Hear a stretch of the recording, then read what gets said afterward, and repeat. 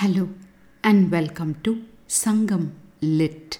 This is Nandini Karki, and in this episode we relish intricate meanings weaved into elements of nature as portrayed in Sangam literary work Kurundogai 239 penned by Asiriyar Perunkannanar. The verse is situated in the hills of Kurinji and speaks in the voice of the lady to the confidant, passing on a hidden message to the man listening nearby. தொடி நெகிழ்ந்தனவே தோள் சாயினவே விடும் நான் உண்டோ தோழி விடர்முகைச் சிலம்புடன் கமழும் அலங்கு குலை காந்தல் நருந்தாது ஊதும் குறிஞ்சிரை தும்பி பாம்பு உமிழ் மணியின் தோன்றும் முந்தோள் வேலிய மலை கிழவோர்க்கே. I am in a state of utter ruin, says a voice in this verse. The opening words Todi nehildanave, meaning the bangles slip away, bring before us the classic symptom of pining. In the question Vidum nan undo, meaning is there any shame left to be given up, we see the implied meaning that the sense of shame or restraint prescribed to a Sangam woman has already gone missing. From these abstractions, the verse turns to the reality of the wild in Vidarmugai, meaning clefts and caves, Alangu Kulai Kandal, meaning dancing flame lily clusters, and Kurinjirai Tumbi, meaning short-winged bee. The phrase Pambu Umulmani, meaning a gem spit out by a snake, gives indication of mythical beliefs in the ancients about snake stones. Ending with the words Mundul Veliya Malai Kilavorke, meaning the Lord whose mountains are fenced by thorny bamboos, the verse welcomes us to explore more. What started as a lament then took off as a nature documentary.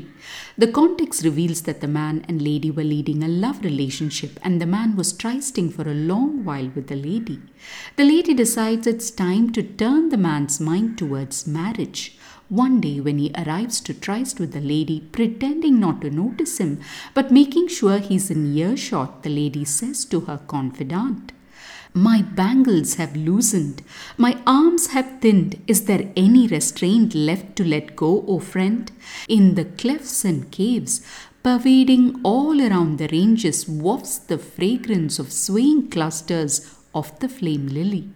The small winged bee which disperses its sweet-smelling pollen looks like a gem spit out by a snake in the bamboo-fenced mountains of the Lord." With these words, the lady conveys to the listening man that he must seek her hand in marriage without undue delay. Time to explore the nuances. The lady starts by mentioning how she's in a terrible state with bangles slipping away and arms thinning. She adds that her sense of restraint had bid goodbye to her. Then she goes on into a lengthy description of the man's country, where in all the nooks and corners of the ranges, the fragrance of the flame lily spreads. And then, as if pointing to the one who makes this possible, the lady talks about a bee that's diving into the nectar of the flower and in the process dispersing the pollen all around.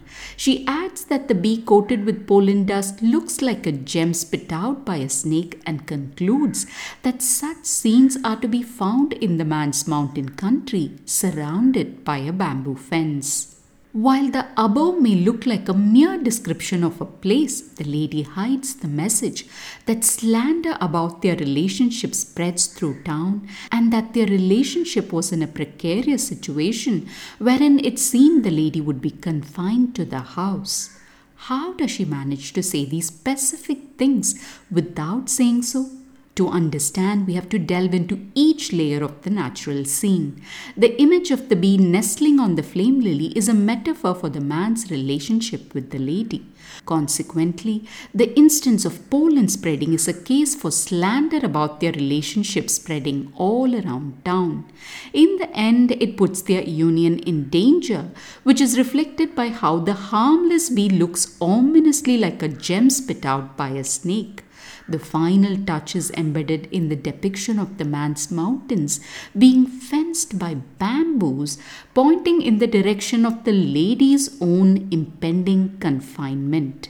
And with that, the lady tells pointedly to the man that he better buckle up and get going on seeking her hand in marriage. fascinating to what convoluted lengths a Sangam lady must go to simply ask the man, "Will you marry me?"